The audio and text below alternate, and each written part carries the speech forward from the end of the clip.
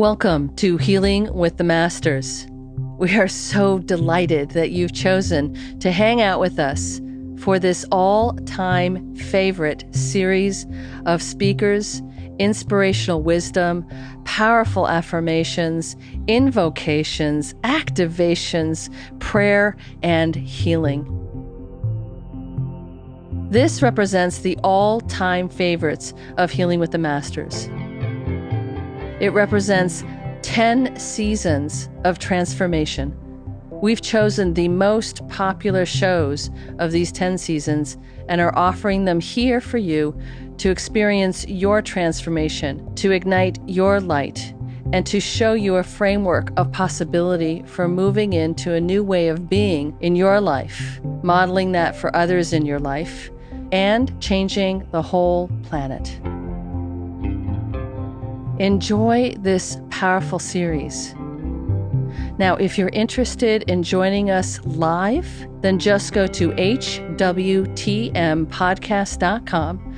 That stands for Healing with the Masters, hwtmpodcast.com. Again, that's hwtmpodcast.com. Register there for the current season. And did I mention it's free? Join us absolutely free. You just have to register. But for now, enjoy these all-time favorite shows. They represent the most popular shows of the last 10 seasons, chosen by our audience because they created the most amount of transformation. They created the most amount of buzz, insights, and miracles of possibility. These are just as powerful as the day they were recorded. The vibration and energies are still present and available for you. And if you're listening to them, it's because you're ready right now. Know that you helped to create this content.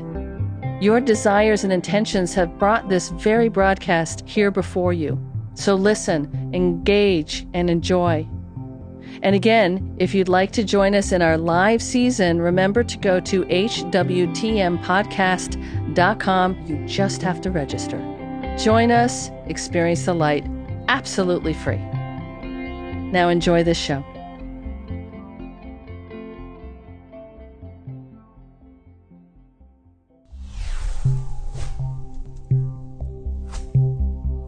Welcome everyone to Healing with the Masters, and I am so excited to welcome a very, very, very special guest to our celebrity version of Healing with the Masters.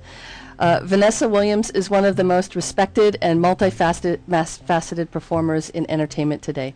She has conquered the musical charts, Broadway, music videos, television, and motion pictures. She has sold millions of albums worldwide and has achieved critical acclaim as an actress on stage, film, and on television. Her albums The Right Stuff, The Comfort Zone, The Sweetest Days earned multiple Grammy nominations and have yielded such classics as the Saved the Best for Last, Dreamin', Work to Do, and Love Is, and the Academy Award-winning single Colors of the Wind from Disney's Pocahontas. In 1994, Vanessa took Broadway by storm when she replaced Chita Rivera in Kiss of the Spider-Woman, winning the hearts of critics and becoming a box office sensation.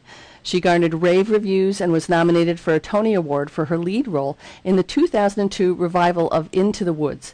She also headlined a limited special engagement of the classic Carmen Jones at the Kennedy Center and starred in encore series staged productions of St. Louis Woman. Her most recent Broadway appearance included Sondheim on Sondheim and celebrating lyricist and composer Stephen Sondheim, and she just wrapped her role as Jessie Mae Watts in Horton Foote's A Trip to Bountiful, and I think that you're going to be going into filming for the Life channel, aren't you? Lifetime channel. We start filming in 2 weeks. Oh, wow. That's exciting. Heard wonderful, wonderful things about that. Vanessa made her film debut in 1986 in Under the Gun and appeared in the films Pickup Artist, Another You, Harley Davidson, and The Marlboro Man. The box office hit Soul Food, Dance With Me, Light Up, and Johnson Family Vacation. She also starred opposite Arnold Schwarzenegger in Erasure, opposite Lawrence Fishburne and Andy Garcia in Hoodlum, and opposite Samuel L. Jackson in Shift. She most recently starred in the independent feature My Brother and Then Came Love, also known as Somebody Like You. Vanessa has won or been nominated for a great number of individual and ensemble awards, including the Emmy, the SAG Award, the Golden Globe, People's Choice, the NAACP Image Award for starring roles on a number of hit television series, including 666 Park Avenue, Desperate Housewives, and Ugly Betty. She's also starred in television movies and miniseries. Her latest endeavor, really powerful thing that she's done recently, is she teamed up with her mother, Helen, to co-author You Have No Idea. And I say that with the gumption that book has. It's a very beautiful motivational book for women that takes readers inside her personal and professional life journey, including the obstacles they've overcome together and the lessons they've learned along the way. We are so, and of course, in 2007, she got on the Hall of Fame, the Hollywood Walk of Fame, for all her beautiful accomplishments as a performer. And she's also really involved in many charities, including the Special Olympics.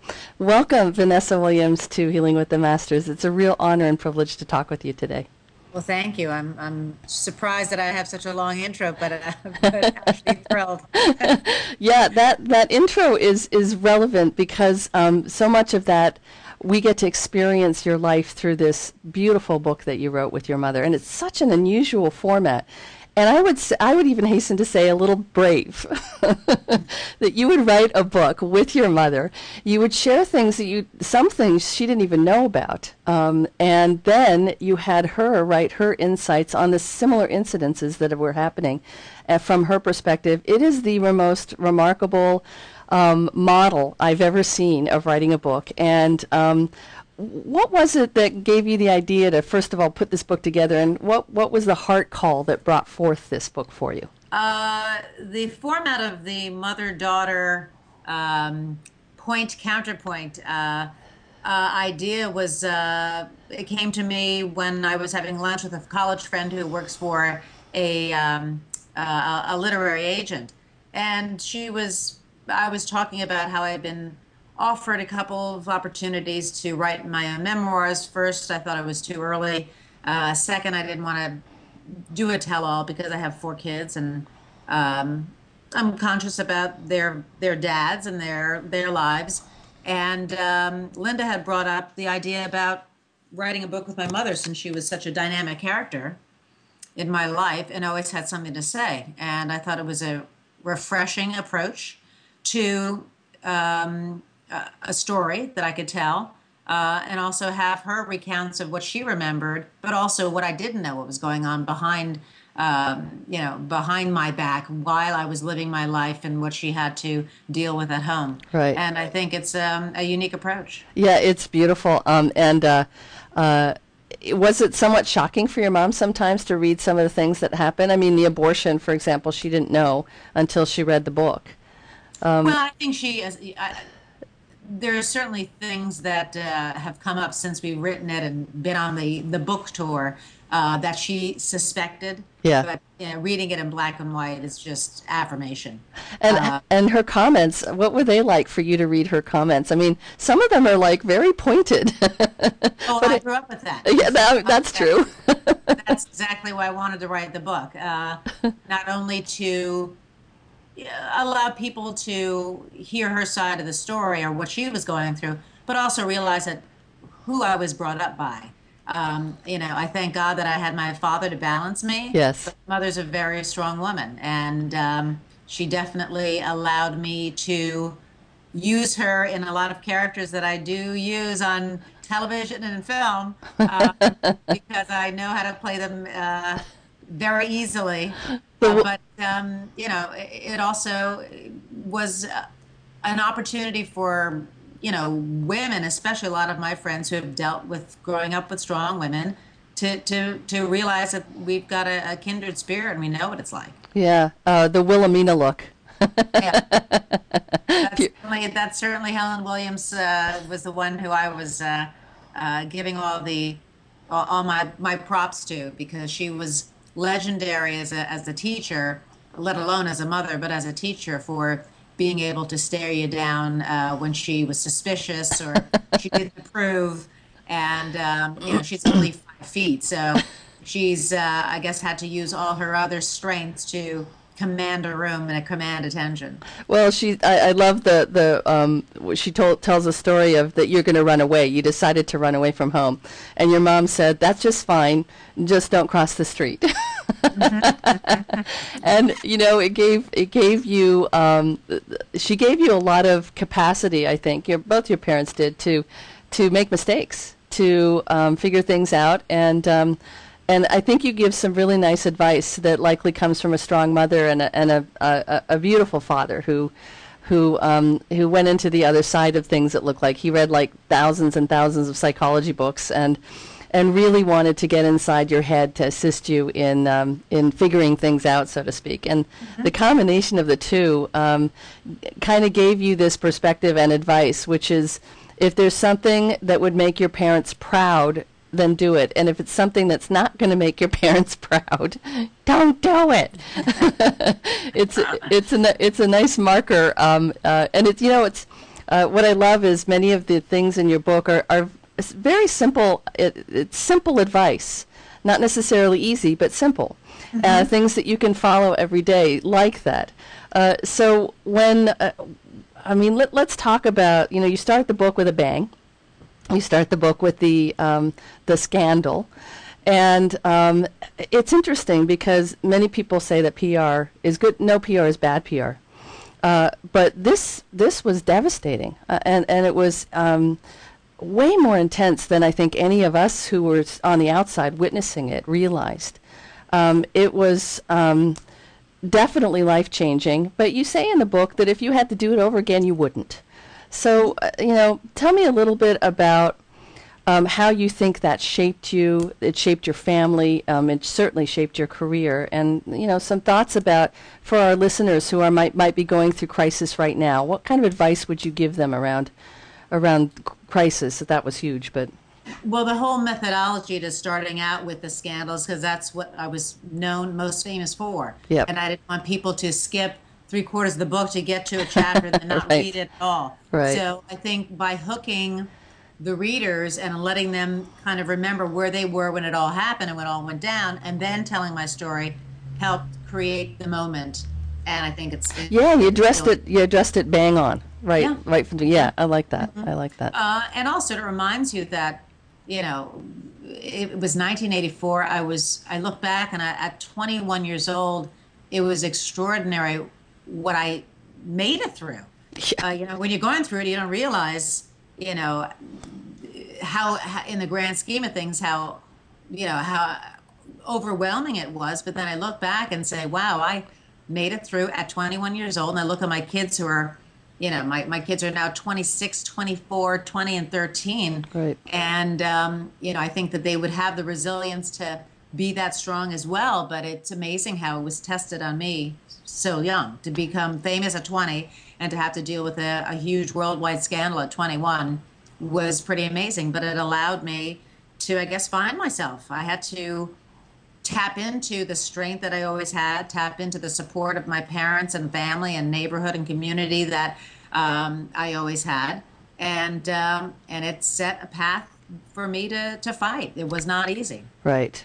Not easy is an understatement of the century.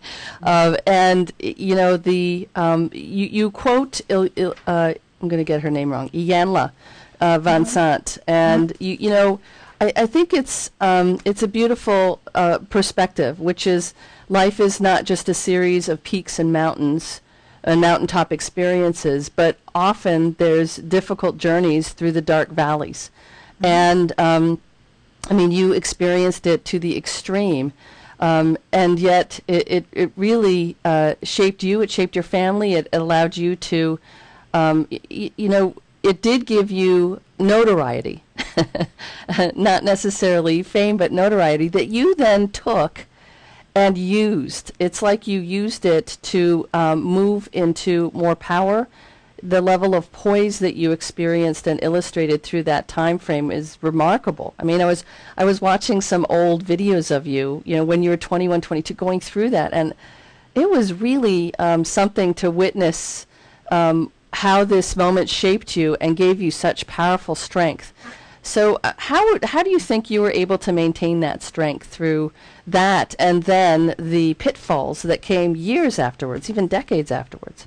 Well, I think the most important thing for me was, even though it was an incredible wound to my ego and reputation and legacy up until that point, I knew it didn't take away who I was, which was a talented young person who had aspirations. What the problem was that I had to convince people that I needed to be hired by that I had the talent, Right. and that's where the struggle really came in, because talking about being judged, you can't judge a book by its cover. Everyone completely made snap judgments Yeah. about me for years. Yeah. And I also had to embrace the fact that once I would get roles, once I would get hired, I would hear, "Oh, I didn't know she could do that. Oh, I didn't know she could do that. Oh, I didn't know she could." And it was, so the talent was unexpected. And I began to kind of use that as, that would have probably been the second title of my book. "Oh, I didn't know she could do that," because every time I was hired, I was, being, I guess, not underachieving, but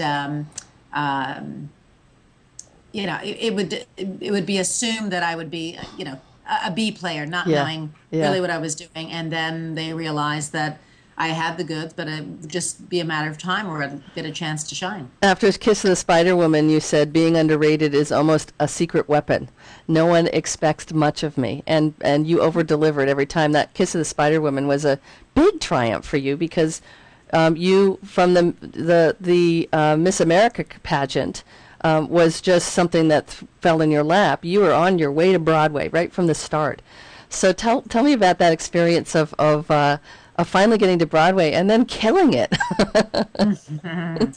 Well, growing up outside New York, my parents always took me into, my mother's big avid theater goer, so I would always be brought in and see what the latest show is. We'd sit up in the mezzanine, and so I knew that was a tangible goal for me. If I worked hard enough and had the right audition, that could be my living.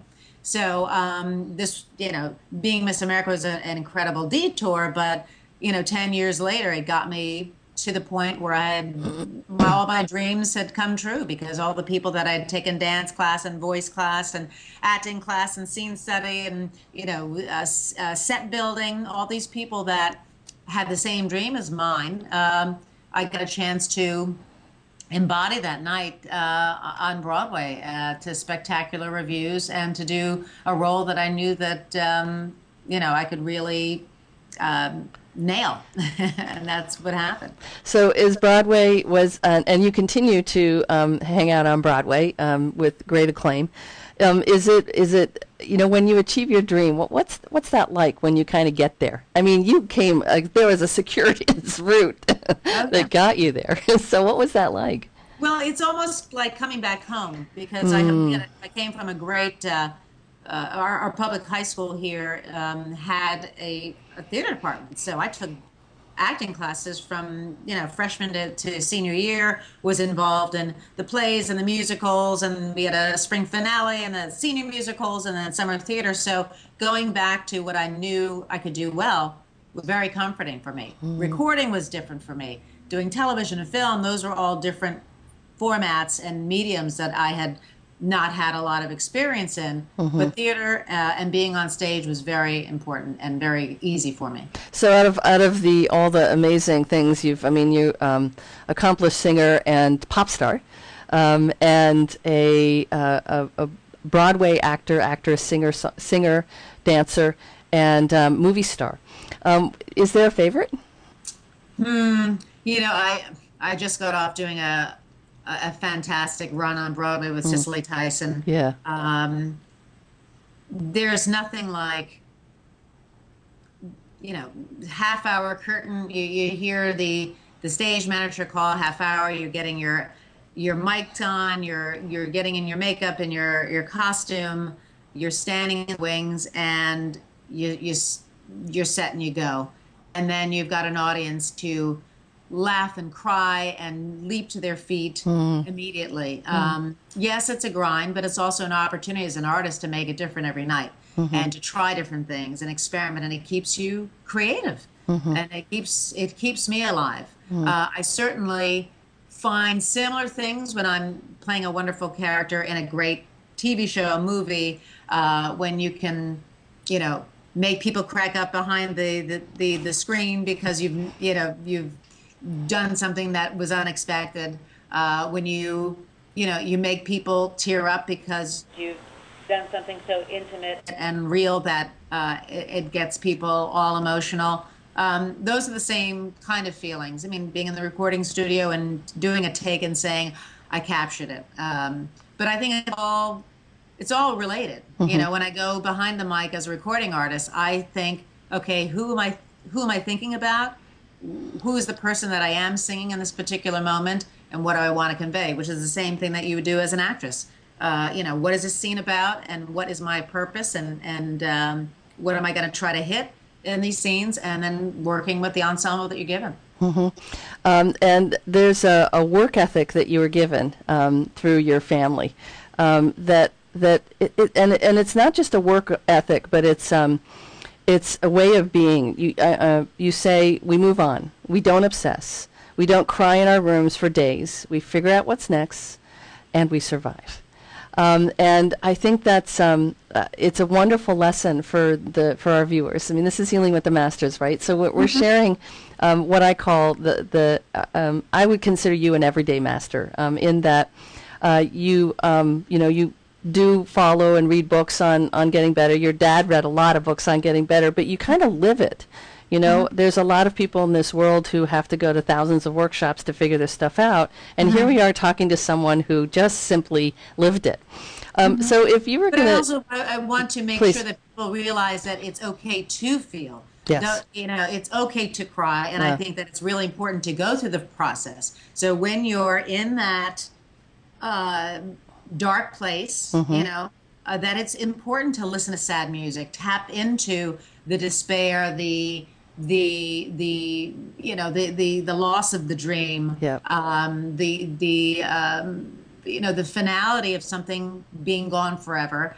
Tap into that so you can move through it and get to the light on the other side, as opposed to denying it and blocking it off. I certainly don't want people to think that forget it and move on and open up another door. You have to feel it. I think it's very healthy to be able to feel the emotions that you're experiencing, and then you feel much better on the other side, whether it's writing every day, whether it's singing, whether it's escaping physically or mentally or creatively. Do something that's going to help propel you forward, but also work through the feelings. I think that is just brilliant, and thank you so much for pausing me on that and really sharing that, because we talk about this a lot, that our sensation, our teaching here often is that when you feel it fully, you're present with it. When you're present with it, there's actually freedom at the end of that tunnel of deep emotional upset. And so thank you so much. And let's talk a little bit about journaling. Tell me about your experience with journaling, because I know that that's one of the ways that you play with the feelings and feeling them. So share maybe with the intention of sharing with people how they might do it. Well, I mean, speaking of workshops, I do have gone to workshops and have a lot of people that I tap into in terms of their guidance. And a lot has to do with journaling, whether it's morning notes, morning pages, whether it's evening notes. And they don't have to make sense. Having back in the day before we had these phones that did everything, I used to have a Filofax, and I would have my pad, my paper, my pad, and my pen. And if I was on the plane or feeling particularly emotional, I would just write where I am and what I'm feeling and what's going on and what I wish would happen. I also am a list writer. These are things that I want in a perfect house. And I wrote all these things down, and I had my list in my pocketbook for probably a year and a half to 2 years. And the house that I ended up getting was, I ticked off all the boxes that I had and kept with me for the past couple of years. So I think it's great to just get it out. And I also encourage my kids, since we're so used to keyboards, to get a pad and a pencil and write, to feel that physical connection between your mind and actually writing it out on the page, I think is restorative, but also really important. Yeah, yeah. You say that it's your way to check in on your emotions. It helps with grieving. It helps with forgiving. And sometimes when when you write down your thoughts, I can feel the stress, the anger, the resentment leave my body and settle on the pages where they stay. That was beautiful, and it really resonated with me. You know, it's like I forget sometimes to journal, and I know a lot of my audience forgets that that moment of picking up a pen and connecting the pen to paper is a really good visceral act, and sometimes a real act of healing. So let's talk about your dad. And man, that was difficult to read about your dad's passing. I recently lost my sister, darn it. And again, you were able to, in a matter of fact yet very graceful and honoring way, talk about your dad leaving. So, when we face great loss, there's a capacity, I think, that is built within us that is certainly something of strength. You know, we have this theory sometimes we talk about on Healing with the Masters that life happens for us, not to us. And I was just wondering what you kind of feel about that notion that life somehow supports us in the crazy adventures that we have and the grief that we feel and the way that we're cracked open. Mm-hmm. I think the best place that I had to deal with grief is gratitude, which is the flip side. Yes. Because the more I knew I was affected and our family was affected by my father's death, but the more I saw the reaction people that I didn't even know that my dad had touched lives, saying, I remember the walks that he used to take. I remember the after dinner conversations that we had when we were in a dinner party. I remember your dad when he taught my son saxophone lessons. I remember your dad as a scout leader, and they're being touched by my dad's life and his conversations, his mannerisms, his big hugs. That kept my heart growing and growing, saying, wow, they're affected by my dad, but he's my dad. I had a chance to be created by him and know that was my dad. And it allowed my grief to turn into pride. Not that I wasn't prideful before or proud before, but it really allowed me to see the effect of one man's life, how he chose to live, and being lucky enough to be spawned by him, and that helped with the grieving process. And again, it happened so quickly. Within 4 days, he was dropped to his knees with stomach pain on Friday. He was gone Tuesday morning. Yeah. So for all that to be that panic and decision making to happen within a long holiday weekend, and to turn so quickly, it was shocking and devastating. But the flip side was to see how many people were affected by his life, and he was a true teacher, and that's what he did up until the end. He retired, but he still taught children at my parents' house after school. He couldn't stop.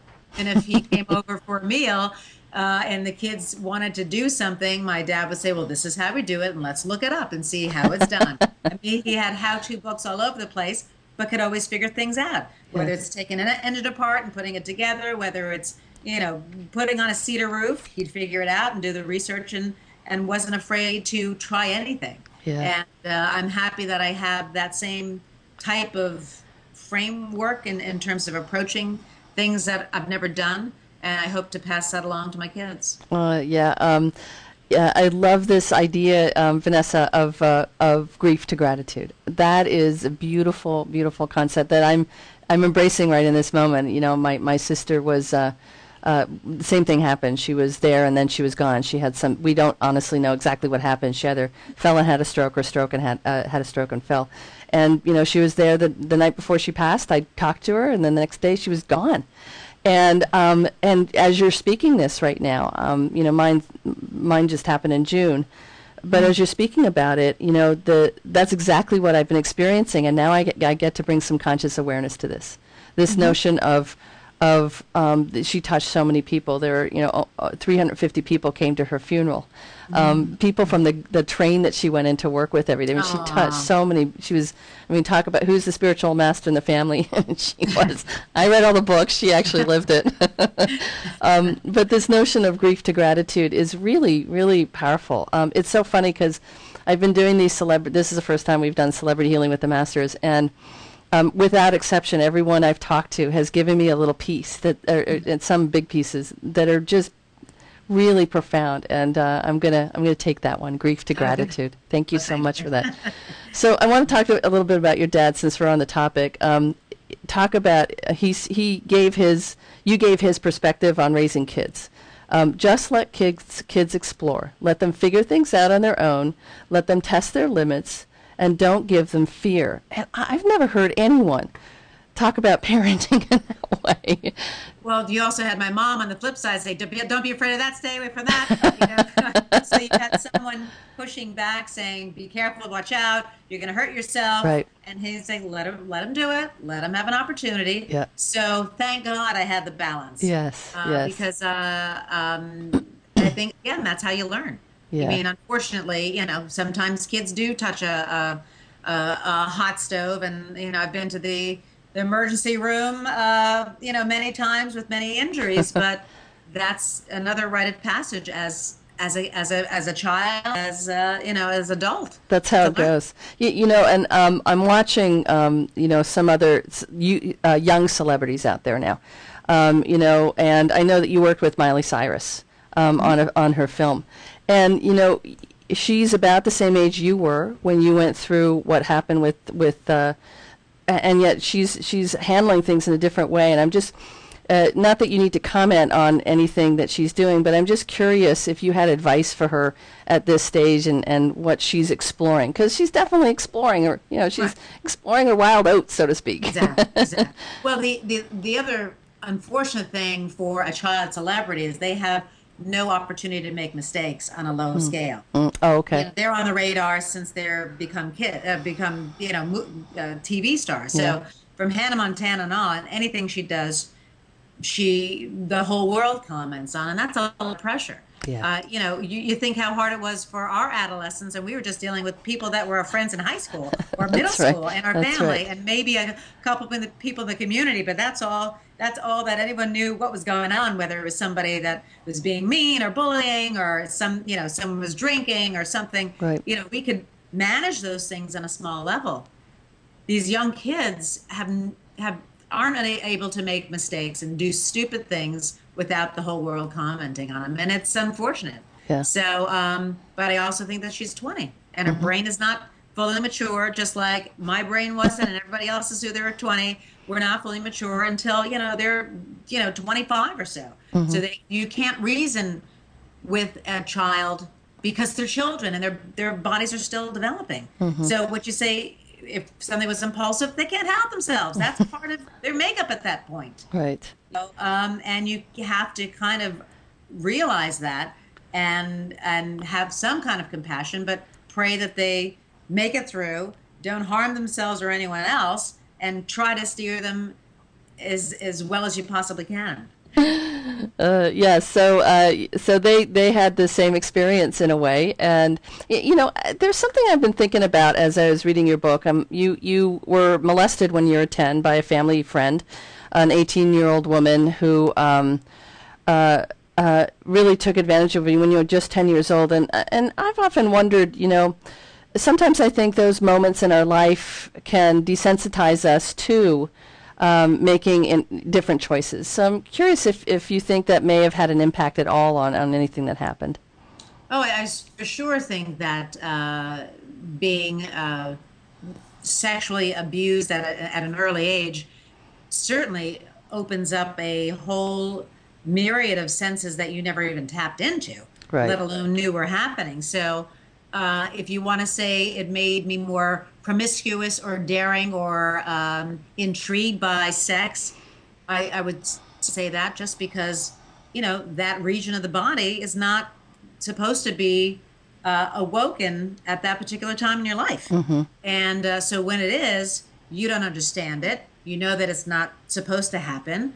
And so there's shame, there's curiosity, there's a lot of things wrapped up. And the frightening thing is, since I've written the book, so many people have come up to me and have had similar experiences, which if boggles the mind because you think, oh my God, I've been living with this for my life, but so many other people have been as well. Yeah. So it's unfortunate, but it also doesn't define who you are. Right. And doesn't, it's not going to, yes, it's something to deal with and to work through, but it's not a sentence to, change your profession or it means that you're damaged goods, Right. for the rest of your life. And that's where the psychology and the self-esteem have to kick in.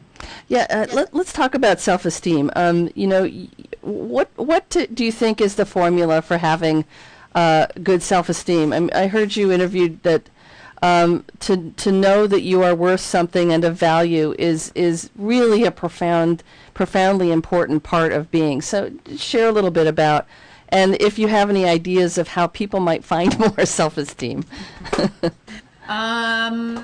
Well, I think doing what you love and doing it well certainly helps. Beautiful. Because that's, you can always tap into what brings you joy, and that makes you happy. And I see it in my four children.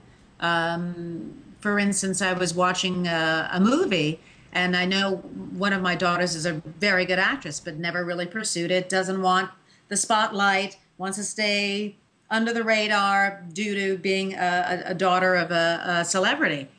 And I've seen her work, and I said, but you can go to acting class, and you've got the talent. And I said, when you watch a movie, don't you think that you can nail that scene? And she said, well, when I watch a movie, I look at what they're wearing, and I say, wow, I'd love to dress them. Wow. And she's a stylist. Wow. So her passion is visual, fashion, style. Audrey Hepburn, how do they put that together? Grace Kelly, right. Look at that material on the dress, where I look at a scene and say, oh my God, did you see the way she looked at him? I want to recreate that. Did you see how she delivered that line? So I'm approaching as an actress. She's approaching it as a wardrobe and costume designer. Wow. So I think self-esteem certainly helps when you know who you are and what you love. Wow. Getting a chance to do it certainly helps. And also, being lucky to be valued. That's, I had that from my parents and from my community by what I did and being a Girl Scout and giving back to the community. And if you don't have that, if you haven't had the luxury of having two supportive parents, then you need to find it with somebody else, whether it's a priest, whether it's your 8th grade science teacher, who sees you for who you are and celebrates that. There's always one, whether it's a bus driver that made you laugh, and they out of everybody can always zone in and pick you out because they like what you bring. They think you're funny. You've got to kind of seek out those relationships and feel full by them. This is really a cool insight and discernment, which is what do you like? Where are you drawn to? What are you looking at and saying, oh, I would do it this way, or that is a really nice indicator. It's a good indicator that this is where my heart sings. Exactly. And then moving in that direction. I actually I do some singing myself. It's a sound vibration that I do, healing work with singing. And the other day I thought, well, shoot, if I had really pursued this when I was much, much younger, I sang in choirs and stuff, just much like you did. I grew up in Philadelphia around the same era that you did, and I really identified with a lot of that. It was fun. And some of the candy, yeah, right. that you described in there. That was it for me. And I was reflecting recently, I could have done that if I had really applied myself then. And I was, I'm watching The Voice and something and said, I could have done that. And then I look at it and go, no, that's not what lights me up. It's not what lights me up. I can do it. I enjoy it. I do it a little bit as part of my profession. Right. But what lights me up is this, and the healing work, and coaching business women. And so this is cool. You what lights you up whenever you're in your world, whenever you're watching TV, when you're interacting with another soul, what piece of that is lighting you up? That's a hint. That's right. A hint at your purpose, and that's a hint of your value, and it's a hint that you're worth it, and it's a hint, and then noticing when people notice you, and not dismissing it, allowing it. Right. This is good stuff. This is good stuff. I love the you talk about parenting, and it's pretty obvious in the book that this is a wonderful treatise on parenting. You have 4 kids. I know that they're really very, very special for you. It's very obvious that you're a great mom, but you and your mom differ a little bit on the parenting. So what is your kind of advice on parenting to the parents and grandparents on the call? Well, I think that my mother obviously came from a different age where people didn't discuss everything, and some things were not supposed to be discussed, so they were mysteries, which I think sets up some kind of a divide in terms of being emotional and being completely there for your child. I remember one time I was watching the news and the word rape came up, and I said, "Mom, what is rape?" And she said, "Well, when a man attacks a woman," which is so vague and not specific. Right. So again, I felt ill-informed, and when I finally found what the actual definition of the word is, I was upset because I was old enough to understand the concept of that. So with my children, I use every opportunity as a teachable moment. I talk about one story where I was cooking in the kitchen and the news was on, and the topic was, if you think the pot that your kid's smoking is the same thing that you smoke, well, you're wrong, because hydroponic marijuana is 10 times as potent, whatever. So I remember cooking, and my older girls were in were in the kitchen, and I said, did you guys know that I smoke pot? And my kids were, what? and my oldest daughter said, what did your friends think? And I said, well, that's a really interesting approach. I would say, how did it feel? What did it feel like? And she says, what did your friends think? So she's worried about, right. What her friends think. Is she a loser? Is she a burnout? Is she a stoner? Where I would think, what did it do to your mind? How did it make you feel? How did it make you change? Right. Which is from our generation, which is, a completely different approach to a story. And so we got a chance to talk about marijuana. And, would you do it? Have you ever done it? What do you think of the people that have done it? And that was an opportunity to have a teachable moment. I don't think my mother would have said, oh, well, I hope you never do marijuana because, you'll be seen as whatever, and label. Whereas I try to open it up as a discussion, whether it's, oral sex, whether it's, abuse, human trafficking. There's always something that you can discuss and they can learn from a dialogue, and that's my approach. And I think that you also share with your children your mistakes, which is a little different than your. I think it is generational, and it's interesting when you talk about the marijuana and your capacity to delineate between what your children care about versus what you cared about versus what your mom cared about, right? Exactly. We're all caring about different things, and that's really cool. I mean, that's a neat parenting trick, because if you can listen to your kids like you just did, hear what they're caring about, just like what we talked about, the distinction of your daughter cares about the fashion, not the scene. Your daughter cared about what they thought of her, which is a little more generational moment Yeah. And I think that's a really nice thing to be able to do with your kids. And now people that are listening can bring a little conscious awareness to this. All this discussion does is bring a little conscious awareness to a new way of maybe being. So listening to your kids and where they're coming from and using that as the next mode of conversation is really a cool thing. You ought to do this for a living. You might have a few things on your plate, though, just a few things. And my biggest tip for dealing with Please, adolescents please. which was different than my mother. My mother took everything personally. So if I slammed the door, that meant that I was slamming the door on her, and therefore it got escalated to, blown off the roof. Whereas I realized, since I've gone through it, I'm on my fourth time now, that again, the child's brain can't help themselves a lot of the times because their hormones are raging, going up and down, and they can't. Sometimes they act like a 13-year-old, sometimes they act like a 10-year-old, throwing a tantrum, but we are the safe place for them to fall, to react, we're always there for them. So you can't take it personally. So if they scream and yell, certainly set your boundaries and say, I'm not going to accept that. When you've calmed down, you come up and we'll talk this as adults. But if they scream at you, you can't jump in and scream at them because then you're going down to their adolescent level, and that doesn't solve anything. Right. So what happens if you're triggered? I mean, I've watched some parents that that screaming moment, that moment of affront, attack almost, takes them out, and because it triggers something within Right. them. So what do you do in that moment as a parent when this teenager is completely out of line? And yet that they're doing all they can. How do you manage yourself around that? Well, you've got to be firm. I don't believe in hitting my kids. So certainly, I mean, I think I was grounded probably every year of my adolescent life for some reason, for some outburst or something that I wasn't supposed to do. And I don't think it was really effective, and especially nowadays. If you take the fun away from the kids, that is their life, that might be more effective so they can get their recordings and their lifeline back.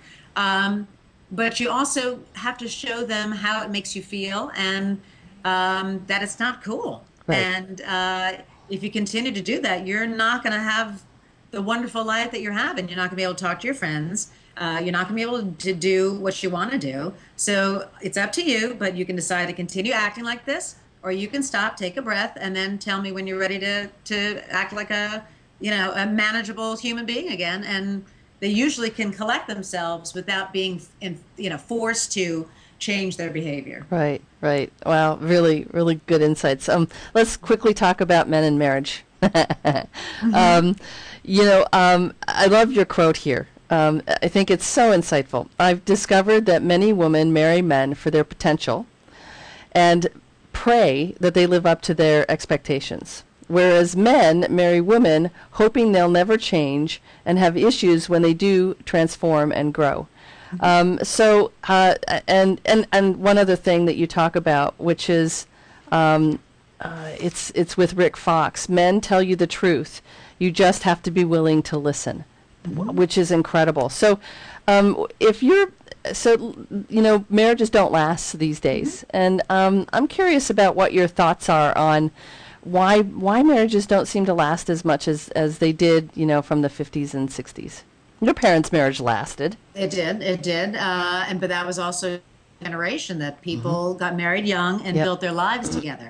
Right. A lot of people are so concerned about building their lives apart and creating their own kingdom that by the time that have all their wealth amassed and try to find somebody who fits everything that they've done for the past 10, 15 years, it's tough because they've got there the way that they like to live. Right. And it's hard to bring somebody into your mix when you haven't gotten a chance to grow together and make decisions together and really become a team. Right. Even though the first time I got married was 23 and my husband at the time was 36, so that was a 13-year difference.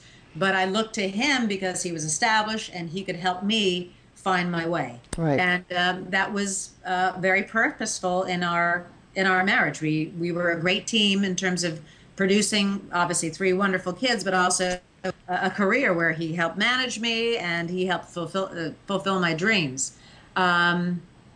but the marriage suffered because we had so much going on, and people change, and on the other side, I got pregnant with Sasha. We got married within 3 weeks. By the time that I got pregnant, we only knew each other for about a year, and we had the makings of a strong, what do they call it, power couple, because I was working in my career and he was, playing for the Lakers. But again, he was on the road, I was working, raising the 4 kids as well. Along with, he had a son from another relationship, so we'd have 5 kids together every summer. So those moments were fantastic, but maintaining that sense of family was nearly impossible because everybody was so spread out. So it's tough with everyone's career demands, and with the age that we live in. You have to have a lot of flexibility, and the bottom line is you have to have 2 people that want to be married. There's so many options for everybody out there that a lot of people don't want to be married and don't want to be settle down or be tied down. And but I know that I that's what I enjoy. I enjoy having a partner. I enjoy sharing my life with someone, and I know that that's possible. And I just need the partner with the same outlook. Yeah. So finding that partner is interesting. So you said in your book that you actually, people think that you're dating all the time and out with men all the time because you're gorgeous and successful and accomplished and you're fun and interesting, and yet that's not necessarily what's happening. Well, I have been divorced for 9 years, and raising your kids is the priority. So, I'm at the sidelines of the volleyball games in the gym. I'm out on the soccer sidelines on the grass. I'm sitting in the audience when they have their dance recitals and piano recitals. So the kids' schedule takes up a lot of time along with my schedule. But I've been lucky enough to find someone recently who is fantastic and has the same mentality that I have and the same likes and dislikes, and it's been wonderful, and I'm very happy. It took me almost 50 years, but it's worth it. It's never too late, is it? Save the best for last, right? Third time's a charm. Exactly. Well, we're at the top of the hour here, and I just wondered if you had any final thoughts. I'm going to talk a little bit about the offer that people can. We'll talk about your charity, but any final thoughts before we finish up and get to that piece? Well, I just had referenced that I tap into a lot of different sources, and I think it's always great to be open-minded and to be able to learn from a lot of different sources, whether it's listening to a lecture on how the male brain works and why it's different than the female brain. Yeah. It gives you insight, like, sure. Oh, okay, well, that's how men relax, by doing things together, like throwing a football. That calms them, as a women who like to talk, and that's what releases our emotions. Right. So every chance you can, and I love to listen to talk radio because you get a chance to listen to authors and sure. and different healers and stuff talk about their different approaches. But I mean, I've gotten great insight and revelations and support from psychics and clairvoyants and healers and nutritionists and people that are all in the light, positive and informative. And I always say there's always something you can learn every day. Wonderful, wonderful. Well, thank you. That's a good thing for our audience because they're in. they're in and on board with that concept of evolving and learning, and there's no end to it, is there? I mean, I continue to read every day and listen to new ideas and new concepts, and every day I'm like, wow, I had never thought like what you said about grief to gratitude. I mean, that one really struck home with me. And you can always learn from someone else's point of view. Right. And Exactly. that's the capacity, I think, for peace on this planet, is when we can, stop protecting and start listening. But the fear makes you protect, and that's what if we could just get rid of 80% of the fear, Yes. it would Yeah. help in all senses Yep. with our I mean, government, with other absolutely. countries, and foreign policy, and just helping to solve conflict. Yep. Yep. Putting ourselves in their shoes, I think, I've recently been talking about how, what if they had a really good reason for what they're doing? What if there's a really good, in their mindset, in their in the way that they were raised, in the patterns that were created out of trauma, what if they had a really good reason for what they're doing? And what if we just listened for that reason and came from a place of compassion instead of judgment? Exactly. We might be able to do something different on this planet. Exactly. So let's talk a little bit about my offer. We actually have put together a special offer. It's actually my offer, and it's called Your Healing Soul Threads. Discovering Your Soul, Healing Patterns for Abundance, Health, and Freedom. And it's got a lot of really cool stuff here, some stuff that is very much in alignment with what we've been talking about. One is about healing your soul patterns, ready to heal kind of the inner song of your mastery, tapping into that heart-centered mastery and tapping in and seeing what your life patterns are.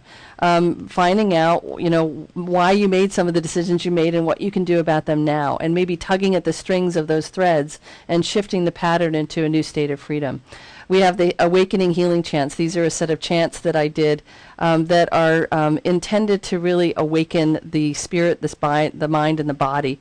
And they're just little ditties, and they come with a rockin' version, there's the dance version, and then there's the ethereal version of the same dance. So if you're ready to shake your booty, then there's the version there for you. And if you're ready to just feel the etherical aspect of your being, that's there for you too. And then I have a couple of body dialogues. One about really moving into your heart center and playing on a planet of the heart. And it's kind of what we just talked about, Vanessa, where we take you on a journey here to a planet where this is all real, where a bunch of heart-centered people are there. There's politics still, but there's a different kind of politics. It's an honoring kind of politics. This sets up a vibrational resonance in your being that you can start living from, a platform. We also play with releasing the pain body, which is when trauma happens to us, there's usually a little residual kind of aspect of pain that lives there, and we're actually have a conversation with that pain body, and we see that it was there protecting us all along, and that it's an ally. And then we have activating your divine body blueprint. This is for the health piece of it, and it goes back to the moment of birth when we were perfect, and just reminds our cellular structure of that perfection. Now, to access my special offer, simply go right to there below this video. So just scroll down, and it's right there. HWTM.com/Jen, JENN. Again, that's HWTM, which stands for Healing with the Masters, podcast, podcast.com/JENN. And if you purchase from this, we're going to be using this as a fundraiser, and it's a fundraiser for Vanessa's charity, which is Ubuntu Africa. It's dedicated to improving the health and well-being of HIV-positive children in underserved communities in South Africa. They offer unique and effective models of care that enables HIV-positive children to live long and healthy lives. So, do you want to tell us a little bit more about this charity first? Well, I brought my kids to South Africa in '09 for a safari, and one of my daughter's friends was down there her junior year abroad, fell in love with South Africa, graduated college, and ended up, was so enamored with the people, but also saw the struggle of these townships, that she ended up starting her own clinic in Khayelitsha, which is one of the biggest townships in South Africa. And on New Year's Day, we had a beautiful, we got our shoes on and went into town and met with a guy that brought us through the ramshackle houses. There were some that were burnt down. There were some live wires. There was broken glass. But we visited some of the families that she was working with. We visited the children that she had helped. And this is a girl from Westchester County, blonde hair, blue eyes, privileged privilege, could have done anything else, and has been living in South Africa for 5 years now and making an extraordinary difference. So she's an incredible woman, Whitney Johnson, but Ubuntu Africa that she started is an extraordinary organization, and it's really helping kids get medicine and fight that are born with AIDS. Wonderful. So we're giving 50% of everything that's sold here today off of that special offer to Ubuntu. And we are delighted to assist them. And also a portion will be going to the foundation that was created in my sister's honor. It's called the Abby Jane Bucktow Foundation. And we also support the Unstoppable Foundation, which is Cynthia Kersey's organization that also supports education in Africa, in Kenya. So the monies here will be going towards these great causes, and know that when we offer philanthropic organizations here, we often get comments on why aren't you helping people in the U.S. And my answer is, just like what we talked about earlier, where's your heart being called? This is where my heart is being called, and your heart is being called. And it's where we are really seeing, and our heart sings when we are called to this. So I can feel your passion with your daughter's friend starting this beautiful thing, and it's really making a difference. And the Unstoppable Foundation and my sister's foundation is also making a difference as well. So buy, purchase, change your life through the offer, and then watch those monies change other lives. And simply go to hwtmpodcast.com/Jen, JENN. Again, that's HWTM, which stands for Healing with the Masters, podcast, podcast.com/JENN. There, of course, the whole notion of tithing is also here, which is when you tithe, it comes back to you, pressed down, overflowing. And that is definitely a principle that is going to be happening here. So you can watch your life change, not only through the special offer, but knowing that your monies are going somewhere and that they will come back to you, pressed down, overflowing. I just want a special thank you, Vanessa. What a wonderful conversation. What an amazing soul you are. And I'm honored to have the opportunity to chat with you and to share your life and your insights with our audience. Thank you so much for joining us here. Thank you so much.